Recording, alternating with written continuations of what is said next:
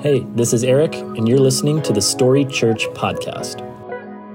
Our podcast features audio from Sunday mornings at Story Church in Peru, Indiana, a community on the mission of connecting people's story to God's story. If you'd like to connect with us further, check out storyperu.com. Our hope is that today's episode helps you take your next step on your faith journey. As we're wrapping up this series today, and as we lost an hour of sleep, I thought what better way to start than to give you some useless history that you've never really wondered about. Because I want to tell you about the history of the bumper sticker. I don't know if you're like me, but I was like, we've been talking about bumper stickers this whole time, but I always get fascinated by like weird history or like where did things come from? And so I did a little bit of research this week and discovered the history of the bumper sticker and how it showed up as this like cultural icon. So first, bumpers had to show up, and the original cars were not designed with bumpers because they were designed kind of more in the form of a horseless carriage, so like they didn't have bumpers on the front. But it was in 1927 when the Ford Model A rolled off the line, and it was the very first car that had a bumper. I guess they like ran into each other enough times that they decided like we should add something crunchy to like soften the blow or whatever. But bumpers showed up in 1927. It wasn't until about 20 years later in 1946 when the first bumper sticker was officially designed and released. In that 20-year gap, people occasionally would make like cardboard signs and hang them on their brand new bumpers, but as you can imagine, those signs didn't last for long. But in 1946, a man named Forrest P. Gill is given credit for designing the very first ever bumper sticker, and it was because he had this surplus of goods after World War II. I don't know why he had them, but specifically he had a surplus of adhesive-backed paper and fluorescent paint. And so Forrest was like, what can I make with this? And there he is installing bumper stickers. You can see right down there on the bumper, that sweet ride.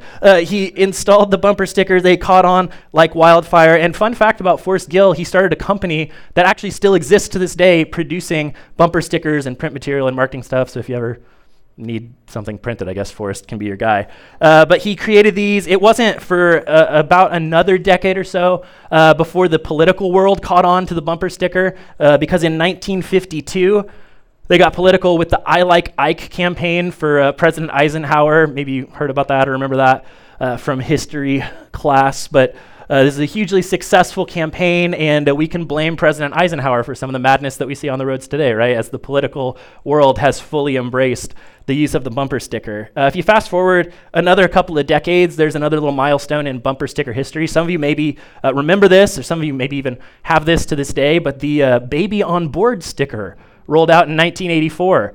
And this sticker always cracks me up, because it's like, were you going to hit him until you saw the sticker? Like, you're like, oh no, there's a baby, like new target. I don't know. It doesn't make a lot of sense to me, except I actually, as I was looking up bumper sticker stuff, because this is what I do with my week, I found a Washington Post headline that I feel like captures the feeling of parenthood in such an amazing way. It was about this bumper sticker, and the headline was how a cutesy decal embodies the enduring terror of parenthood. Because, right, as you're driving around with like that little one in there, especially for the first time, you're like, maybe this sticker will help, right? There's crazy people out there. I don't know. But so anyway, there's Baby on Board.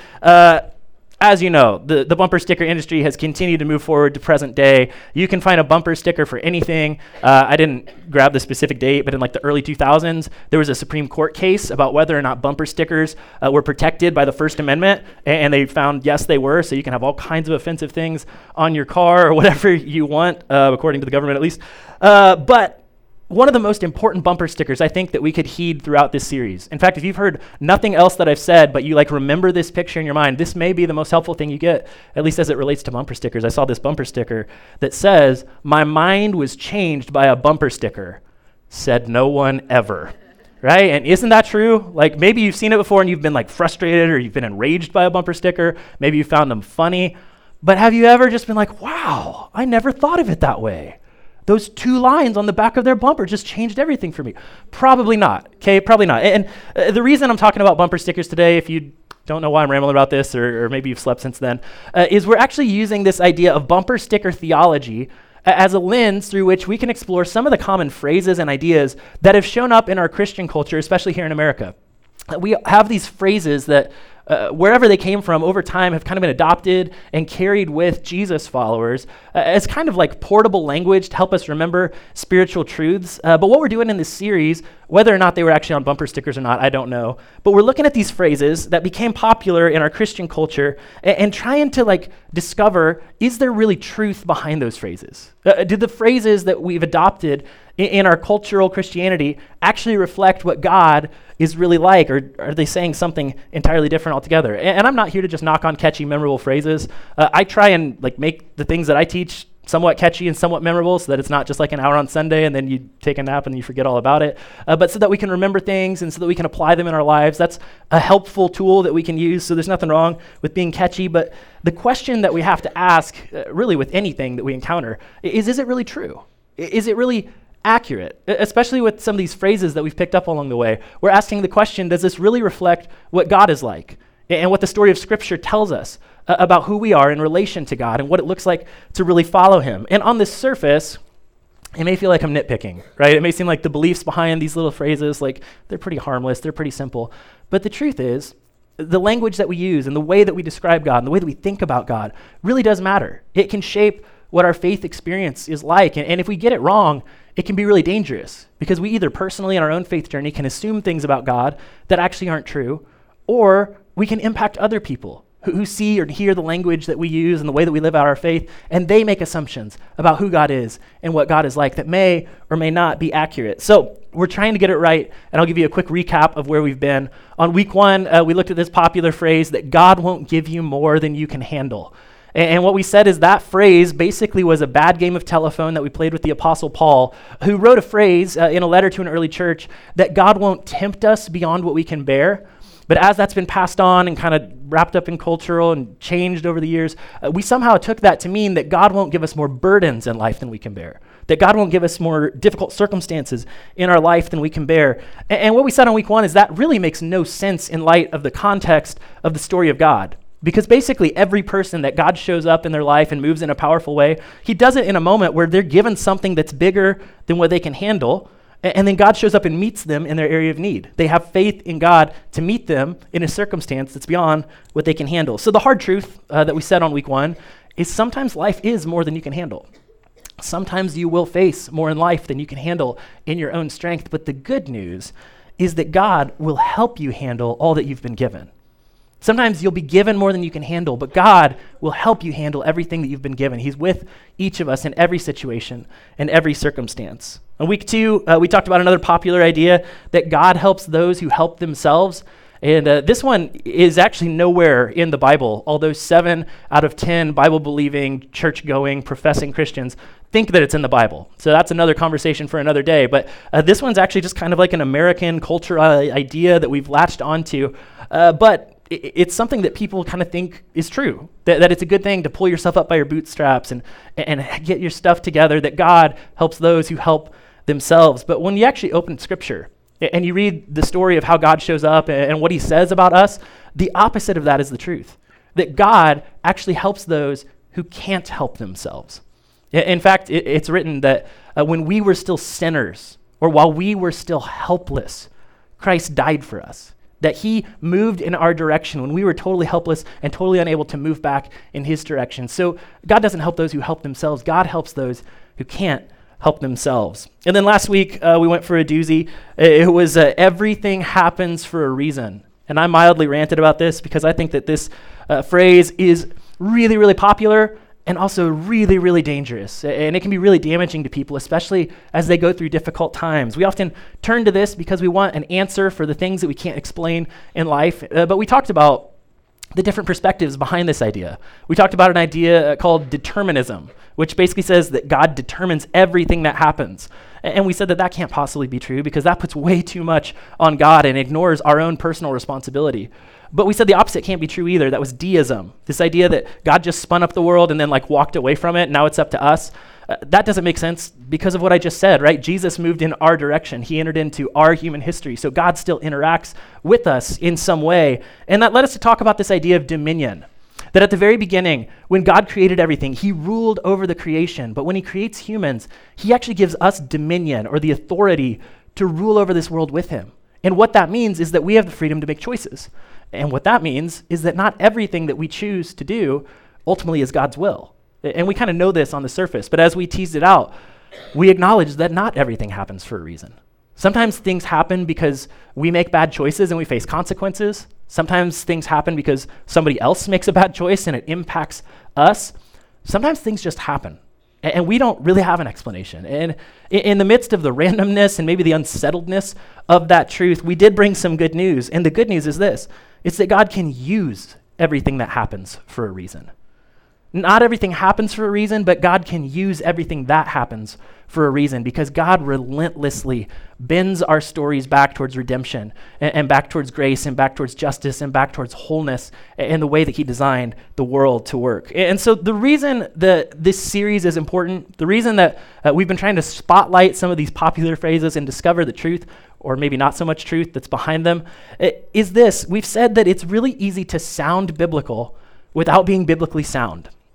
It's really easy to say things that sound true without actually aligning with the story of God and the way that God's revealed himself through it. And so most of these sayings that we've looked at, they have enough truth in them to kind of sound biblical, right? On the surface, maybe you've even heard them before and you're like, yeah, that makes sense, that seems right. But if you actually look under the hood, if you actually dig into it a little farther, the question is, do these ideas really match in the story of God and the character of God that's revealed through it? And so this morning, we're going to look at one more. And it may be the cheesiest, but just as equally dangerous as the others. We're going to look at this phrase that God is my co-pilot. And just out of curiosity, how many of you have heard that before today, that idea that God is my co-pilot?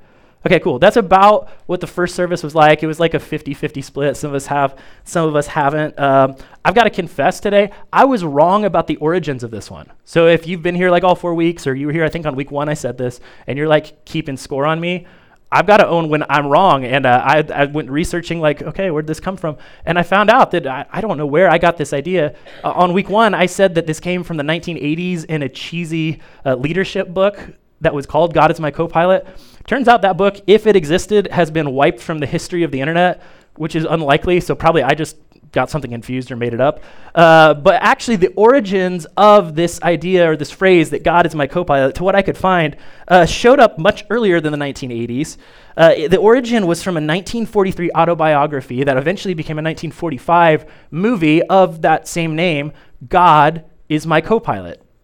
And the story tells the story of Robert Lee Scott Jr., who served with the Flying Tigers in the U.S. Air Force in China and Burma during World War II. And so this movie came out, and it's kind of interesting just where it lands. Like I said, it was in 1945, and it was kind of like the last of those great World War II, like patriotic kind of propaganda-ish movies that rolled out. Like, you know, the ones that you probably heard about in school where it was like all black and white, like news from across the seas. This was like the last one of one of those movies. And it was interesting because it told Robert's story in a pretty much historically accurate way.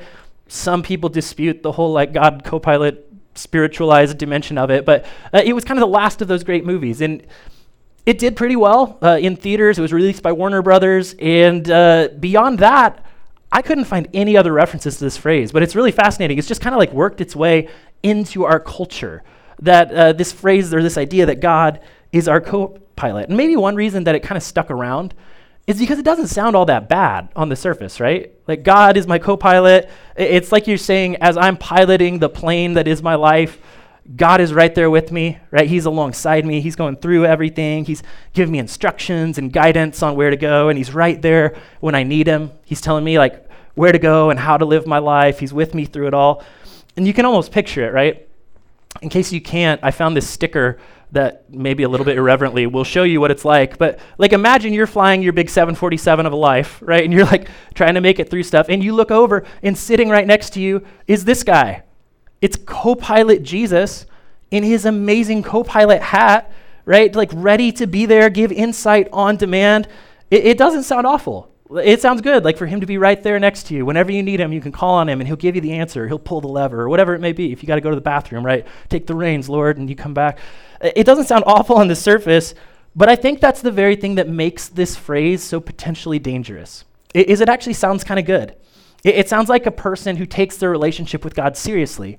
But if you like go beneath the surface of what you're really saying when you say God is my co-pilot, you're actually describing the nature of our relationship with God in terms that God would never agree to, in terms that actually put the relationship totally upside down to what Jesus said about how we can relate with God. It's not a healthy view of how we relate with God. And I read a leadership book one time. I don't even remember which book it was, but I remember it made this claim that sometimes the enemy of the great things in our lives aren't the bad things, it's good things. That sometimes the enemy of great things in our life is just good things. Because normally with the bad things in our life, we can identify them and we know to avoid them. But good things can actually distract us. We can spend a ton of energy and focus on good things and end up missing on greater things because we put so much energy in something a little lesser. And so in this case, God as your co-pilot might seem like a good thing. Like maybe when you're like, man, if I look at where I came from, if I look at the decisions I used to make, it's just good news he's on the plane, right? Like I used to be flying on my own and it was pretty turbulent and it wasn't great. So God as my co-pilot feels like progress. And if that's you, like that's a good thing. It's good to celebrate change that you've made in your life and progress that you've made and how far you've come along the way. But what I want to do today is I want to help you from letting a good thing, a good idea, like the idea that God is with you, keep you from the greater idea of what it really looks like to follow Jesus and the life that Jesus really wants for all of us. And so to illustrate what I mean by that, we're going to look at the story of a guy, an encounter that a guy has with Jesus, who was a good guy who put God in the co-pilot seat. And this guy, we don't know a lot about him. He shows up after Jesus' ministry has kind of started to take off, and he's starting to gather a crowd, and people are curious about who Jesus is. And this young man approaches Jesus, and here's what happens. It's recorded in Matthew chapter 19. It says, just then, someone came up and asked Jesus, "Teacher, what good must I do to have eternal life?" Yeah, it sounds like a good question, right? Like, hey, Jesus, what do I need to do to receive life that you've described, this eternal life, this life with God, this thing that we desire? If you're honest, maybe today that's kind of the question you're asking. Like, I don't know what brought you into church this morning, bonus points on your lost hour of sleep and being here, but maybe it's this deep question of like, what do I need to do to live right with God? What do I need to do to experience life to the full, like I've heard it described before, like Jesus talked about? Basically, this guy wants to know, like, am I good with God? Like, what do I need to do to make sure that things are cleared up, that I'm good, and that God's good with me? And so he asks this question, and interestingly, Jesus kind of initially almost brushes the question off to the side. This guy says, what must I do to have eternal life? And Jesus replies and says, why do you ask me about what is good? He says to him, there is only one who is good. And if you want to enter into life, keep the commandments. It's like, wow, thanks, Jesus. It's kind of a big deal to me, right? I'm trying to figure out how to follow you and follow this invisible God. And Jesus on the surface is kind of like, what are you asking me for? Like, you know God's good. You've been given these commandments, go do it. It's very simple. But the guy, the young man in the story, he doesn't accept that answer. He wants more from Jesus. And so he asks a follow-up question. He says, which ones? He asked him. Like, he's like, all of them? Really? Like, can I just do the odd numbered ones? Or what are you talking about? And so Jesus starts to list them off. And Jesus answers, and he says, do not murder, do not commit adultery, do not steal, do not bear false witness, honor your father and mother, and love your neighbor as yourself. So Jesus is quoting this very famous list of commands from God. We know them as the 10 Commandments, right? Charlton Heston brought them down from the mountain and all that stuff. But Jesus, once again, gives the guy what feels like an obvious answer. Jesus says, like, hey, follow the commandments, like all of them. Here they are. And he starts listing them off. And he's quoting what every good Jewish boy and every good Jewish girl would have known in this moment. He gives, once again, an extremely obvious answer to what seems like a really deep question. And so the man follows up one more time. And he says to Jesus, I've kept all of these. The young man said, what do I still lack? And in this moment, this isn't exactly where we're going today, but I feel some empathy towards this guy in this moment. Because what he's saying is he's like, Jesus, I've done it, right? Like, didn't murder anybody today. We're good there. Didn't, like, go crazy. Didn't steal anything. Like, I know the Big 10. I'm sticking with them. Okay, like, we're good. But then he, like, makes this confession. He's like, what do I still lack? So he's saying, I've done everything right, Jesus. Like, I think I followed the instruction manual correctly, but it still feels like I'm missing something. It still doesn't feel like that life to the full that you're describing. And I think many of us have felt that way before, right? Like, I think I've done the right things, but I don't feel like I'm there yet. And it can be so frustrating. And what this is revealing is really just the dead-end road of good religious behavior. The dead-end road of like behavior management, being like, I did enough, right? I'm good enough, aren't I? But it doesn't actually get us to the full life that God promises to us. And so Jesus knows that. And so finally, he gets to the heart of the matter with this guy, and he turns back to him. The man says, hey, what do I lack, or what else do I need to do? And Jesus says, if you want to be perfect, Jesus said to him, go and sell your belongings and give to the poor, and you'll have treasure in heaven. Then come follow me. And for some of us, we may be like, okay, odd ask, but I can do that. I don't have that many possessions, right? I can give a little bit away, and it's good to take care of the poor, and then I'll follow Jesus. No big deal. But not for this guy. In fact, for this guy, Jesus hit on something big here, because Matthew tells us about the man's reaction to this instruction from Jesus. All the other instructions, he's been like, got it, I'm good. But this one, where he says, give away your possessions. It says, when the young man heard that, he went away grieving because he had many possessions. Now again, for us in our culture, probably all of us have many possessions if we're honest, right? If we do inventory, the Amazon boxes pile up, I get it. But like, that's not what he's talking about here. In this culture, what Matthew is saying is that this guy was rich, like really, really rich, disproportionately rich to the other people around him. And so he had a lot to hold on to.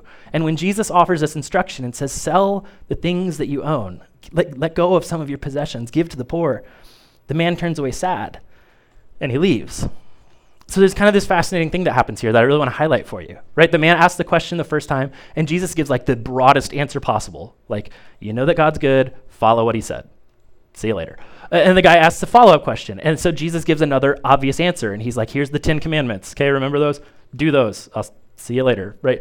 And then Jesus goes on and he gives this man an instruction that's not in the 10 commandments. He gives an instruction that's certainly like in theme, shows up in scripture and shows up in the commandments, but it's not like a direct commandment that Jesus is quoting in this moment. And why does he do that? Why does he suddenly change his posture in the last question? And he offers this man something that's a little more targeted.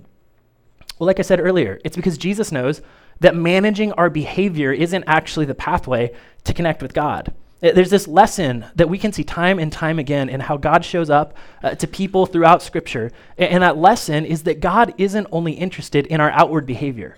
That God isn't just interested in us checking off all the right boxes. I'm glad you're here today, but he does not have the sticker chart with your church attendance. And he's like, good, they're above average, they'll make it. That's not how it all works. God ultimately isn't just interested in how we manage our outward obedience, as important as it may be, but rather God is ultimately interested in our heart, like our whole heart, our whole self. He wants all of us, not just our actions and not just going through the motions. And I was thinking about this, and I almost brought with me, my daughter has this little Minnie Mouse ride-on airplane. It's got like a cool steering wheel on it, and like the propellers actually spin, and it's fun. I was gonna bring it, and I actually thought about like sitting on it as an illustration, but I thought, one, she's gonna catch me taking that out of the house, and I'm gonna be in trouble, and I don't wanna deal with that this afternoon. And two, if I sit on the thing, I'm probably gonna break it, or at least embarrass myself. So I didn't bring it with me, but I was yesterday. It was nice enough out. I was finally cleaning up my garage after like months of neglect. And as I was cleaning out, I realized that my daughter has a lot of toys like that. They're like the little like ride-on things. Like she's got the airplane thing. She's got a scooter that she can ride on. She's got a tricycle now. She used to, when she was a baby, had this little elephant that you could ride on that you could kind of steer around. She's got the cozy coupe. I mean, we all wanted the cozy coupe back in the day, right? So she's got all these things. And I was just thinking, like, what's the common dynamic around all these toys that my daughter loves? It's got a steering wheel.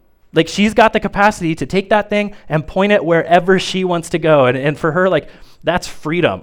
Right? It's like, we're going to go around the block on the tricycle. Off she goes.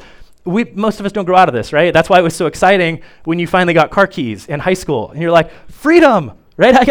I'm in control. I can do my own thing. And when this young guy approaches Jesus, and he asks this question, like, how do I inherit eternal life? He's basically asking this question, like, how do I follow you in a way that leads to the things that you've promised? How do I follow God in a way that makes my life fulfilled like you've said is possible? And Jesus lists off a few things, and the guy's feeling pretty good because he's like, cool, I do those things, I'm good. But remember, he goes on and he asks, I've kept all of these. The young man says, I've kept all of these. What do I still lack? Or other translations actually say that the man asked, "What else must I do?" And why do you think he asked that? Like Jesus has already given him the list, and the guy's already checked off all the boxes. Why didn't he just say like, "Awesome, thanks Jesus, I nailed it. Like, see you in heaven." Off he goes. Like, why doesn't he walk away content? I think he asked this question because he knows something's still not right.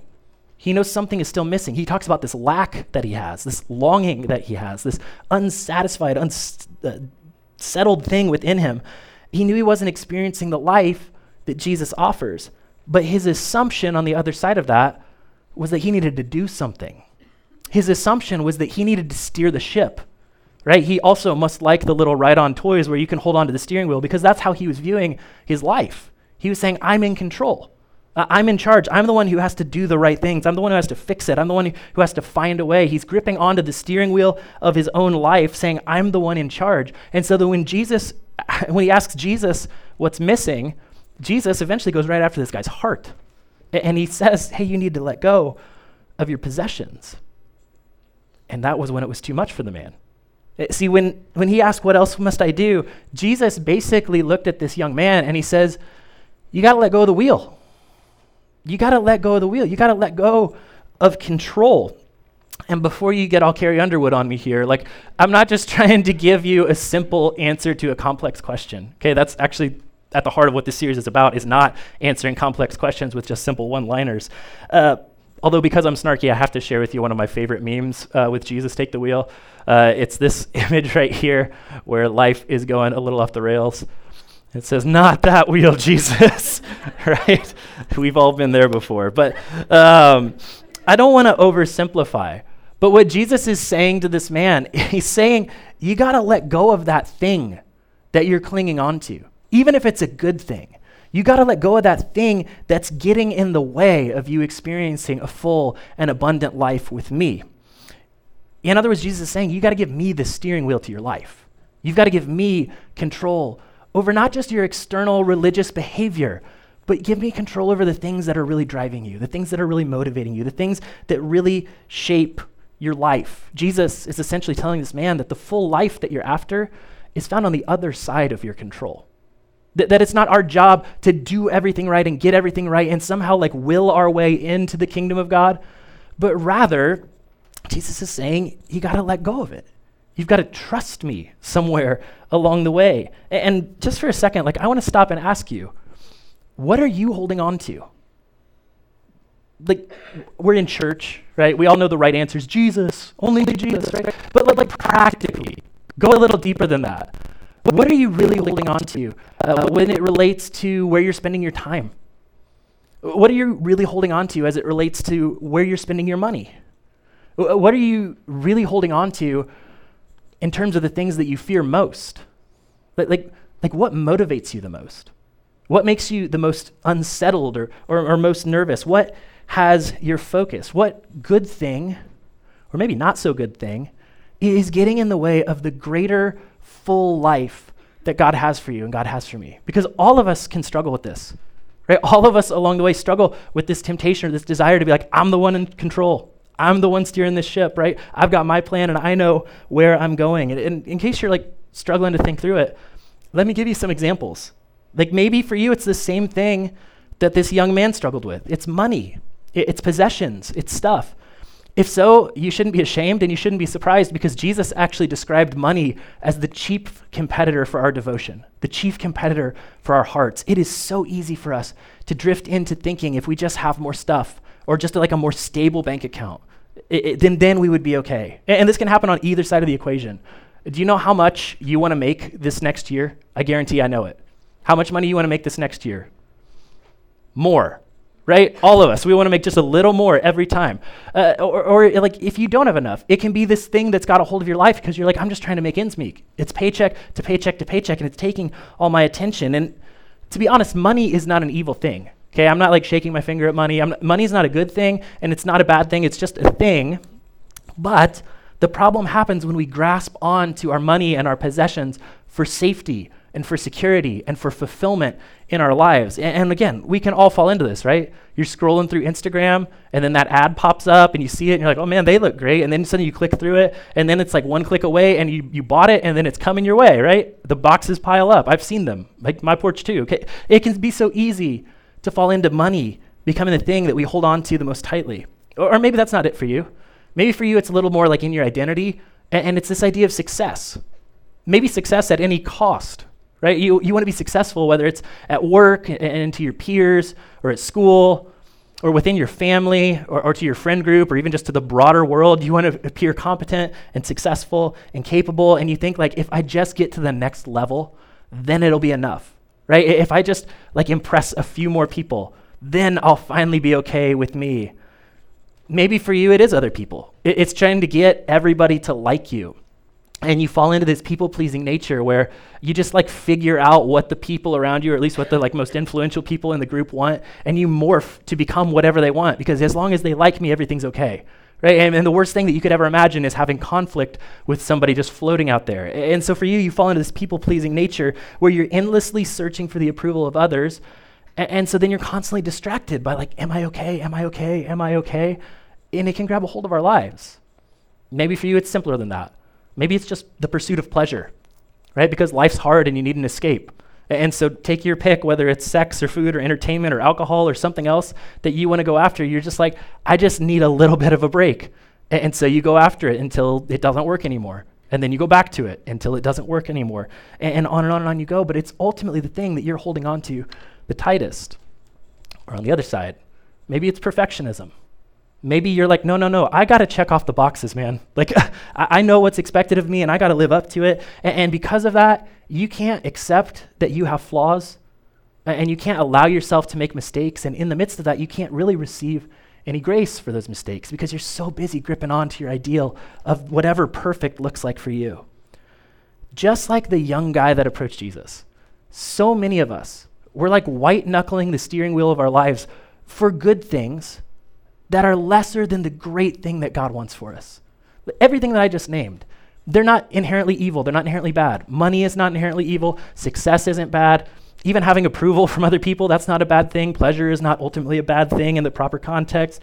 The pursuit of like a high standard or goodness, that's not a bad thing totally in and of itself. But what many of us can do is we get confused because we've taken these good things in our life and we've elevated them to ultimate things. And maybe for you in your story, you're like, I've taken some steps in my life. Like I've followed the rules and I've allowed God to have a say and you're proud of that. And that makes total sense. And yet you're still here and you're asking, what else? Is this it? Is this ultimately all that following Jesus is about, is like making sure I do all the right things on and on and on until eternity? Or maybe you're asking, what else must I do to get the full life that Jesus says he has for me? Here's the maybe slightly cheesy but powerful truth. Like if you've bought into the idea that God is your co-pilot, here's the truth of what we all need to do. If God is our co-pilot, we need to switch seats. If God is our co-pilot, we've got to switch seats because that's not the way that the relationship was ever designed to work. It's not the way that life was designed to work, with God just kind of off to the side whenever we need him. We can like tap in and let him take over for a little bit, and then we get back in the reins and we tell the thing where to go. That's not how God wants this relationship to work. God has never been content to sit in the co-pilot seat of our lives, but rather Jesus spelled it out incredibly clearly. He gathered his followers together and he said this to them. He said, if any of you wants to be my follower, you must give up your own way. Take up your cross and follow me. And if you try and hang on to your life, you'll lose it. But if you give up your life for my sake and for the sake of the good news, you'll actually save it. I mean, that's pretty direct, right? If you want to be my follower, you must give up your own way. Jesus isn't interested in being the backup pilot. And what Jesus is describing here, this relationship, it's not like a Jesus book club or anything like that. He's talking about actually surrendering our whole lives to him. Like the things that matter most, the areas that we struggle the most, to surrender them. He's saying like, get out of the captain's seat and give the wheel completely to him. He's saying that in order to truly follow him, to like really be a disciple or a follower of Jesus, we have to be prepared to shift the center of gravity in our lives off of me and my plan and on to God and his plan, onto the things that matter most to him. Maybe to put it a little more simply, if we want to grab onto God's kingdom, we first have to let go of our own. That if we want to experience life the way Jesus described is possible, first we have to let go of our grip and our assumption that we know what's best, that we know the plan for our lives. And don't miss how incredibly intense what Jesus says here is. Jesus says, take up your cross and follow me. And in the culture where Jesus was saying this, the cross wasn't like a cute, comforting metaphor. Nobody was wearing cross necklaces in this day. The hipsters did not have cross tattoos yet. This was not a thing. Rather, the cross in its context was a form of capital punishment. If Jesus were here right now and he were saying this to us in our context, he would say something like, sit in your electric chair and follow me, or grab the lethal injection, right? It's like, whoa, that's uncomfortable. That's intense. Anybody who heard Jesus say this invitation would have had an immediate and intense reaction to the idea of taking up your cross, because taking up your cross implies an all-in, no going back commitment. It implies this is it. When people took up their cross, that was it for them. There was no turning back, and that is so different than what so many of us are used to hearing or thinking about it as it relates to our faith. See, Jesus is making sure that the terms of the relationship are painfully clear, that he wants total and full surrender from us, that he wants us to trust us fully with our lives, and that's how we actually experience the full life that he has for us. And if you don't feel this, let me name it for you. That is so much easier said than done. Okay, that is so much easier in a moment to be like, yes, Jesus, you get it all. And then you cut somebody off in traffic and you're like, except for that. We all can fall into that. And a lot of us are okay with the idea of God as a tag along. God there when I need him, right? God in my God box. And then when I go to work, I open up my work box and that's who I am. And then when I'm at school, that's who I am. And then when I'm with my family, that's who I am. And then, Sunday again, back in my God box. So many of us are content to let that be the terms of the relationship with God, but that's never what God asked for from us. This idea of total surrender, of letting God take the reins of all of it, it can be so much more difficult to do, but it's ultimately what we're called to do. It's where the power and the fullness of life actually lies. And even if we're open to that idea, even if we're okay, I get it, that sounds hard, but it sounds good, it can be hard to figure out how to actually live it out. And I think one of the reasons for that is because if you dig down beneath the surface, it's hard to actually trust God in all these areas, right? At some point, whatever it is that you're holding on to, whatever it is that it seems too hard to let go of, in that area, you probably believe or find it hard to believe that surrendering that to God is really in your best interest. What if God asks me to do something I don't want to do? What if he leads me to somewhere that I would rather not go, right? And what about the blueprint for my life that I've been working on for years, right? What about everything that I've built? I've heard God has a track record of messing with that stuff. And so we're like, ugh, right? It's mine. I got to hold on to it. I don't know if I can trust him. And I think many of us deep down believe at some level that God is trying to keep us from the good stuff of life, that God somehow doesn't get it, but nothing could actually be further from the truth. Let's talk about money for a second. When God calls us to be people whose lives are marked by generosity, he knows that life is better when you're open-handed, that life actually works better when you have this understanding that everything that we've received is a gift from him, that we steward for a short while, that ultimately it doesn't go with you in the end, right? Life is better. It's simply a better and a more clear way to live. Or when God tells us to carry one another's burdens, he's not just trying to annoy us with annoying people or something, or punish us in some way, but God knows that living in true, authentic community is better than a life of isolation. When God says, hey, we should put him first in our life above everything else, it's not because God is lonely and needy and wants some attention from us, but rather it's because he knows that when we put the weight of God on anything else in our life, it eventually can't hold it.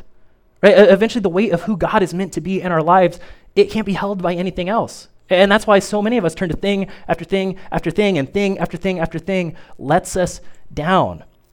He knows that putting him first and surrendering him completely is actually the pathway to fully live life as it was designed to work. So if it's easier said than done, what does it look like to actually get out of that captain's seat and to let God have control? It's a simple word that can be so difficult to live out, but have such powerful implications in our life. And the word is simply this: it's surrender. It's the willingness to like pry those fingers open and let go of control, not necessarily knowing the outcome, but trusting the one that you're giving control to.